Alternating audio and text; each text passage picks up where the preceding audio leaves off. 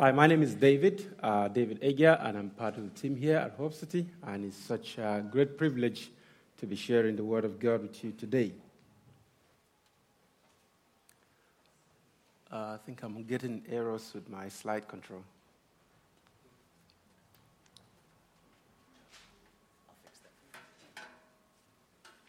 Okay, while Matt is fixing that, maybe you would help me with the slides at my notice, okay? Okay, 2 months ago, there was an outrage in Nigeria. If you can bring the slide up. Yeah, I did. Thank you very much, team. 2 months ago, there was an outrage in Nigeria, where I come from, following the news of a gruesome murder of 21-year-old Deborah Samuel. She was a 200-level Christian student at a college in Sokoto, northern Nigeria, up there, right. She was accused of insulting Islam on a college WhatsApp group. And so a mob led by her Muslim classmates responded with violence. She was flogged, put to death by stoning, and her body set ablaze. Unfortunately, our case is not an isolated incident. Long before now, allegations of blaspheming against Islam normally results in mob killing in northern Nigeria and I think in other parts of the world. And nothing has changed since her death. So in our current series, in the book of Acts, we're at the point where Apostle Paul faced similar fate like this young Nigerian student. He was accused of teaching against the Jewish tradition and for bringing foreigners into the holy place of the temple. And these charges are very serious. I think the second one certainly attracts death penalty. And as Dave taught last week, a mob was ready to put Paul to death. He was manhandled out of the inner court of the temple, and the gates of the outer court were slammed shut behind him so that the sanctuary will not be defiled with the killings that will follow. That would have been the end of Paul, but for a Roman guard who spotted the riot and reported it. The commander of the Roman soldiers with the troop came into the mob and rescued Paul. Paul was arrested and put to chain. And when the commander could not find out from the crowd what his crime was, he ordered that he be taken to the barracks so that confession can be extracted from him. The crowd continued to demand that Paul be put to death. The violence was so great that Paul had to be carried up the stairs leading to the barracks. That the disappointed crowd, apparently robbed of its victim, shouted, "Get rid of him," echoing similar demands for Jesus' death in the same city of Jerusalem 30 years before. The prospect of an interrogation by Roman soldiers would be dreadful to anyone in Paul's shoes. But however, at this stage, I, and probably many of you, will be relieved to escape with their lives to the barracks rather than spend any more minutes with the rioting mob. But Paul was always ready to take every opportunity and every circumstance to share the news of Jesus Christ. So in this circumstance, he used his personal story, "This is my story," to do that. And as followers of Jesus Christ, God commanded us to always be ready to share to everyone who asks us the reason for the hope that we believe in Christ. So we have a lot to learn from what Paul just did. So as I invite Ed to help us come and read from Acts chapter 21, I will encourage you to follow the story carefully to see how Paul shares his own story so that we can learn from him to also share ours.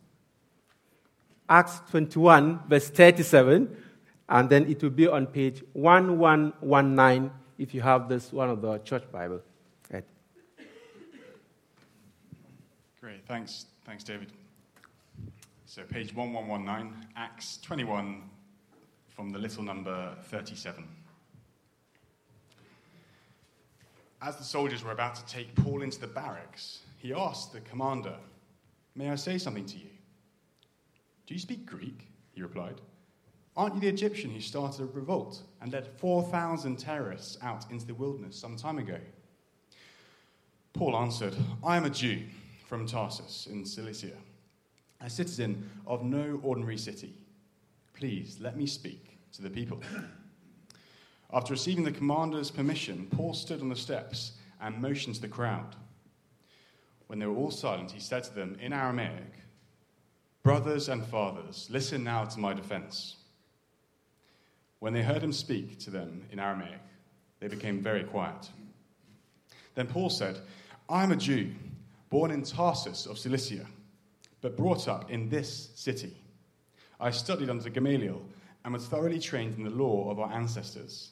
I was just as zealous for God as any of you are today. I persecuted the followers of this way to their death, arresting both men and women and throwing them into prison, as the high priest and all the council can themselves testify. I even obtained letters from them to their associates in Damascus, and went there to bring these people as prisoners to Jerusalem to be punished. About noon, as I came near Damascus, suddenly a bright light from heaven flashed around me. I fell to the ground and heard a voice say to me, 'Saul, Saul, why do you persecute me?' 'Who are you, Lord?' I asked. 'I am Jesus of Nazareth, whom you are persecuting,' he replied. My companions saw the light, but they did not understand the voice of him who was speaking to me. 'What shall I do, Lord?' I asked. 'Get up,' the Lord said, 'and go into Damascus.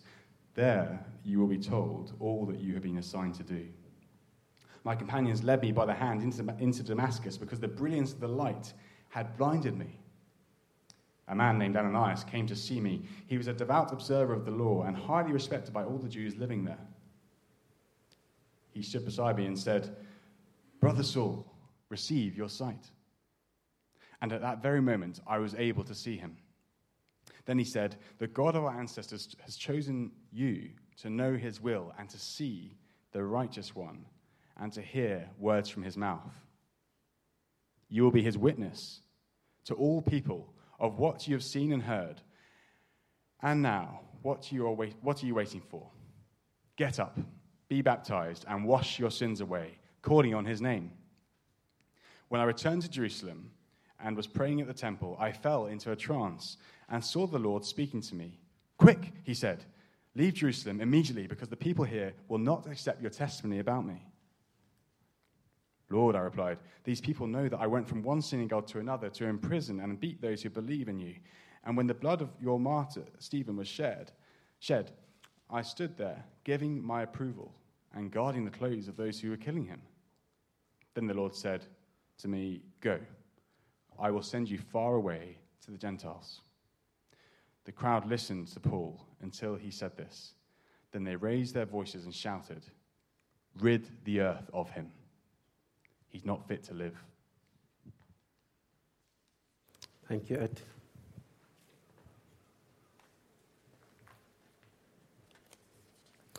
The passage we just read it consists of two parts.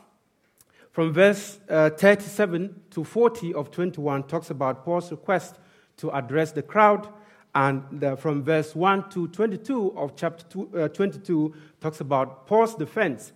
My message today is focused on Paul's defense, but I will highlight a few things from his conversation with the Roman commander. Upon Paul's arrest, the commander was undoubtedly clear that Paul was a criminal. He was a common criminal. He asked that he be put to chain. And because he did not get clear answers from the mob about his crime, he ordered that he be taken to barracks for interrogation. The story says that Paul, however, grabs the attention of the commander when he requests to address them, and he made that request in Greek. So the commander was very surprised that Paul spoke fluent Greek, which was the language of the educated ancient world. So he asked, "Aren't you the Egyptian who started a revolt and led 4,000 terrorists out into the wilderness some time ago?" And Paul said, "No, I am a Jew from Tarsus in Cilicia, a citizen of no ordinary city." And it sounds like mistaking a proudly Scottish man for an Englishman. And he would say, no, I am Scottish. I'm from Edinburgh, the best city in the world. So the commander was quite impressed with Paul and allowed him to agree that he address the crowd. And the commander probably thought by allowing Paul to address the crowd, he may gain insight into what caused the riot. So Paul's decision to address the crowd in Aramaic must be disappointing in this regard.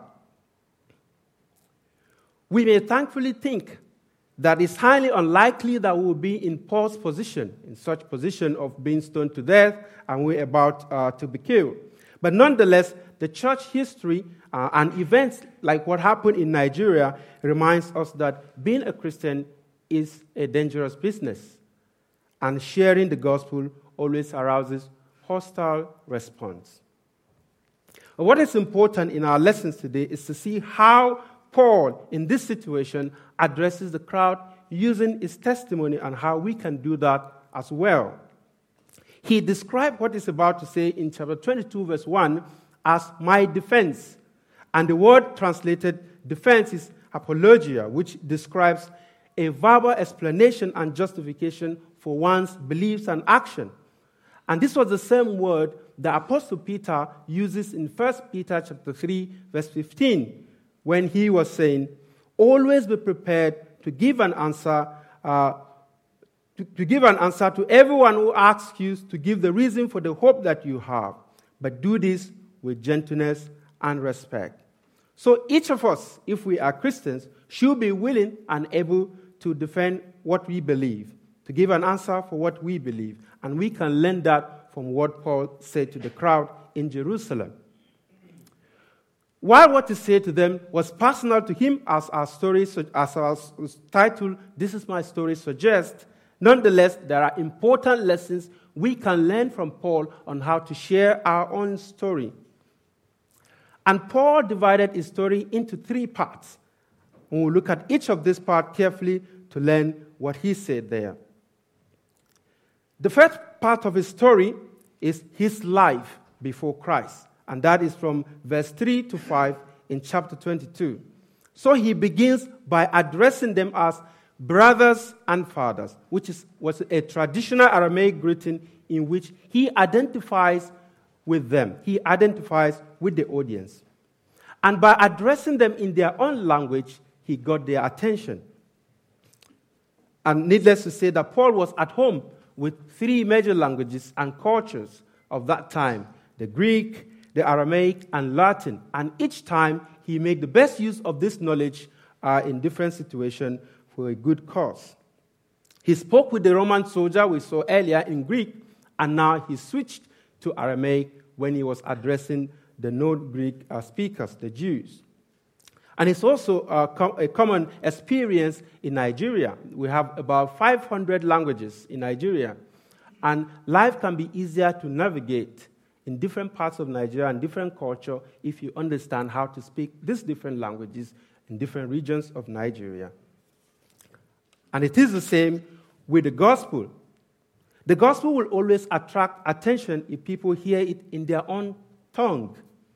And sadly, like many other Nigerian languages, my own language group, Eloi, is yet to have a complete Bible translation. Work is underway, and I'm happy to discuss that with anyone who is interested to know a bit more. But from here, when Paul introduced himself, he then goes on to assure the crowd of his Jewish background, his birth, his upbringing, and training in verse 3. He was taught by a respected Jewish teacher, Gamaliel, and he was zealous in Jewish religion. He even shared how he persecuted the Christians to death and prison in verse 4 and 5. And later in verse 19 and 20, he reminded them about his role in the mob execution of Stephen, who was the first Christian martyr. So clearly, his Jewishness cannot be disputed, and even the high priest and the council, members of the council, can testify themselves. He was as zealous for God and the law like his accusers. In fact, Paul claims in 1 Galatians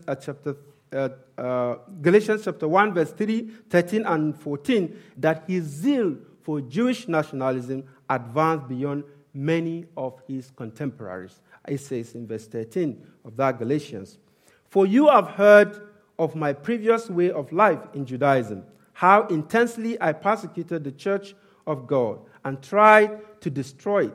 I was advancing in Judaism beyond many of my own age among my people and was extremely zealous for the traditions of my fathers." But notice here that in Paul sharing about his experience before Christ, he did not only intend to identify with his audience, but he also wanted them and desired them to see their need for a Savior. He knew that they were more interested in protecting their own religion tradition rather than they were in submitting to God's revelation. So he used his personal example of how he was before Christ to demonstrate their need for Christ. He did what we call, he opened their open nerves or exposed their open nerves. He clearly expressed his desire for his fellow Jews in Romans chapter 10, verse 1-3. He says, "Brothers and sisters, my heart's desire and prayer to God for the Israelites is that they may be saved. For I can testify about them that they are zealous for God, but their zeal is not based on knowledge. Since they did not know the righteousness of God and sought to establish their own, they did not submit to God's righteousness." So Paul knew that they were in the same position he was when he was before he met Christ, and he wanted them to see their need for Christ, just like he had a need for Christ. He wanted to see that having a form of religion and other form of moral background can sometimes blind people of their personal need for Christ, just like people who don't have any spiritual background at all. And then from here in the story, from verse 6 to 16, Paul now explains why and how he turned from being a persecutor to the follower of Jesus Christ. Here Paul tells them that it was Christ himself that changed him. He described his encounter with Christ on the road to Damascus. It was not something that he planned. He recalls how on his way to Damascus, he was blinded by light when Christ, Jesus of Nazareth, confronted him. It was Jesus that turned him around spiritually. And that alone explains his new understanding of God's righteousness. And he also explains how Christ directed Ananias to provide further instructions for his new life and mission. And he says that from verse 14, he says, "Then Ananias said, 'The God of our ancestors has chosen you to know his will and to see the righteous one and to hear words from his mouth. You will be his witness to all people of what you have seen and heard. And now what are you waiting for? Get up, be baptized, and wash your sins away, calling on his name.'" So Ananias challenged him to respond to God's message. Says, "What are you waiting for?"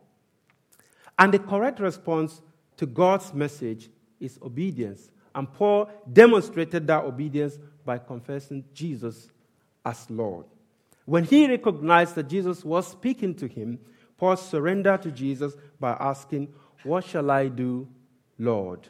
And not only that, all of Paul's subsequent actions, from his baptism to acceptance of the commission to be a witness of Christ, result from his submission to Jesus as Lord.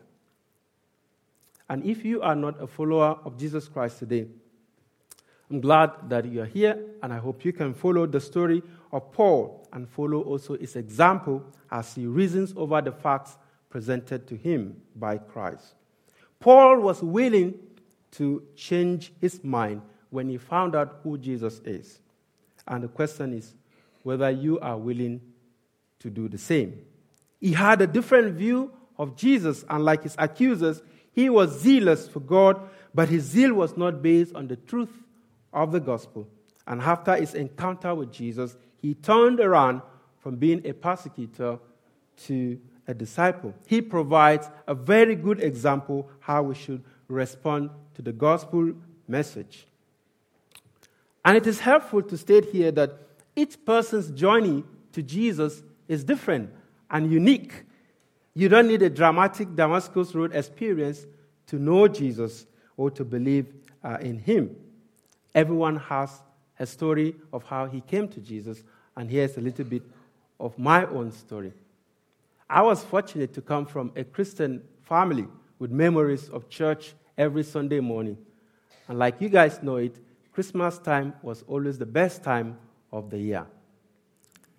But at the age of 10, my view of God was impacted by circumstances surrounding the death of my little sister. After that, I became more conscious of death. I was afraid of judgment, and I became resentful towards God for what happened to my family. Later, I became a Christian following teachings of Bible stories from Sunday school and at home. And then I began to learn a little bit more personally from God. I understood that accepting Jesus as my Savior makes me a child of God. That's why I believe in Christ. And I know that having done that, heaven is my home, and I don't need to be afraid of a coming judgment. But the real deal of my Christian convictions came when I was about 13 and 14. I wanted to please my mom for an offense that I committed.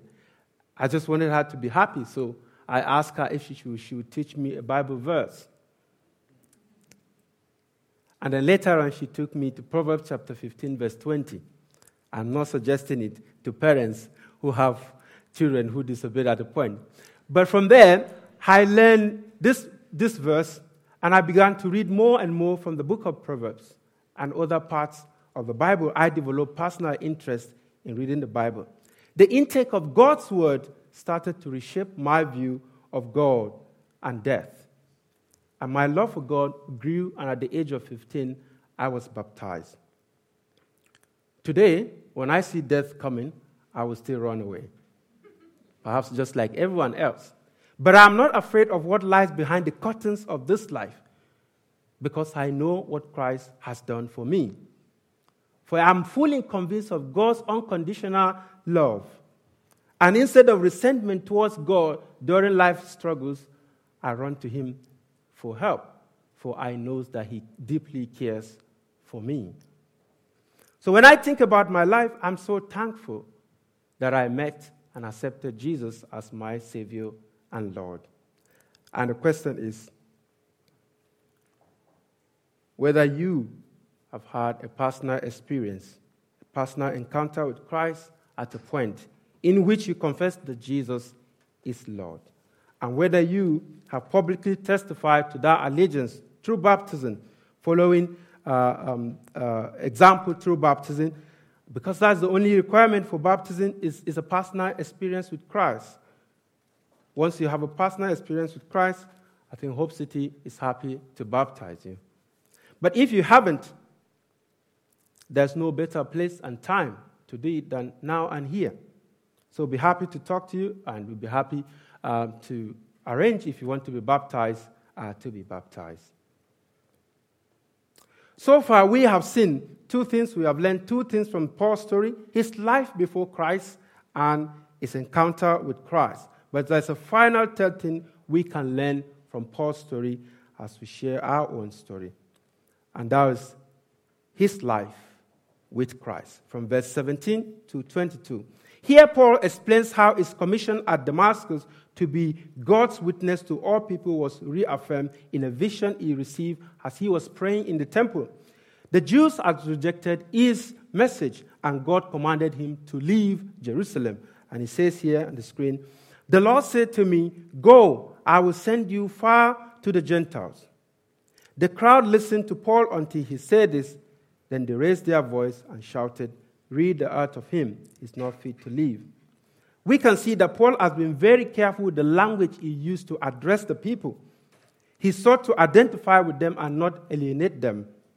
And when he recounted his commission earlier in the speech in verse 15, he says he was a witness to all people instead of using the word Gentiles. But now, in answer to the original accusation against him, he needs to declare that Greeks, the foreigners, are not excluded from God's presence as the dividing wall of the temple courts declared. During most of Paul's speech, the crowd listened with great attention, but now he explains that God asked him to leave Jerusalem and go far away to the Gentiles who had no relation to Judaism. It is at this point that the Jewish crowd become enraged, and that triggers a violent response such that Paul cannot continue to speak. Clearly, the major reason for the opposition to Paul is his gospel outlook that includes Gentiles into God's redemptive plan on the same basis as the Jews. I guess today there are few people who are offended with the fact that the good news of Christ is not only for the Jews, but for all people. But today there are many people who are offended by the claim that Jesus is the only way and not just a way to God. Jesus is the only way, and when you say that, people are still offended. So we can see that in every generation and in every culture, the gospel arouses a hostile reaction at some point. And if it doesn't, it's either we're not preaching the authentic gospel or we're preaching to people who are converted. They wouldn't be offended if they hear that. But if we are preaching to people that Jesus is the only way and not just a way, many people will still be offended today. Let me share one more thought in Paul's story after his life with Christ, after giving his life to Christ. And that is the healing of his open nerve of Jewish nationalism. In accepting his commission to the Gentiles, Paul showed how God healed his open nerve of Jewish nationalism through the changes that Christ brought into his life. And he knows that it is only through Christ that his listeners can be healed too. And it's a fact of life that in the life of every person, there are open nerves. There are life struggles. There are challenges in the life of every person. And in sharing our faith and our story, we, like Paul, can give people hope by sharing the healing and help we receive in dealing with our own open nerves through our walk with Christ. It gives people hope to know that Christ can heal them, Christ can help them, just the way he helped us with our own open nerves. So we should incorporate that into our story that we share with the people. What should we learn in summary, from what Paul shared about his life and the surrounding circumstances? We can see that following Christ and sharing the gospel will provoke a hostile response. And there are two warnings that we need to take heed of as Christians. We must be prepared to suffer for what we believe, just like people in the early church and people in other parts of the world, and I'm sure you also perhaps have your own personal experience. But if what we have seen and heard and experienced in Christ is true, if our Christian experience is true, then we must also be prepared to give an answer, to share our story in defense of what we believe. The story of our personal journey to Christ may not be as dramatic as that of Paul, but it is unique and can be used by God to reach people like us. People that think like us, people that in surrounding circumstances like us, can be reached through our personal story, through our story of our journey to Christ and our walk with him. And in sharing our story, who knows what friend, what family member, what individual in a crowd will switch side like Paul and then be used powerfully for his glory and honor. Let's pray.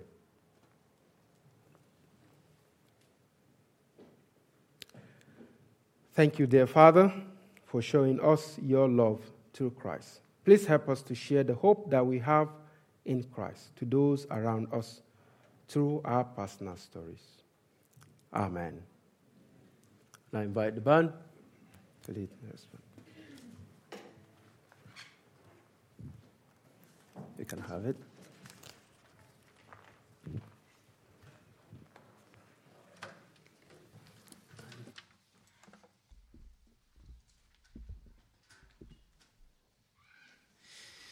Paul's encounter with Jesus changed him completely, changed who he was, what he thought was important, and how he would spend the rest of his life. And if you're a Christian, someone who knows Jesus as their Savior, then meeting him will have changed you. That's what David's saying. Maybe not quite as dramatically, but just as fundamentally. And we're going to sing a song that reminds us Christians of that meeting. Different for each one of us, but the same Saviour who bled and died for us. It's an oldie, but it is a goodie, so let's stand together and let's sing. And if you know Jesus, then sing with joy in your heart, Saviour's love.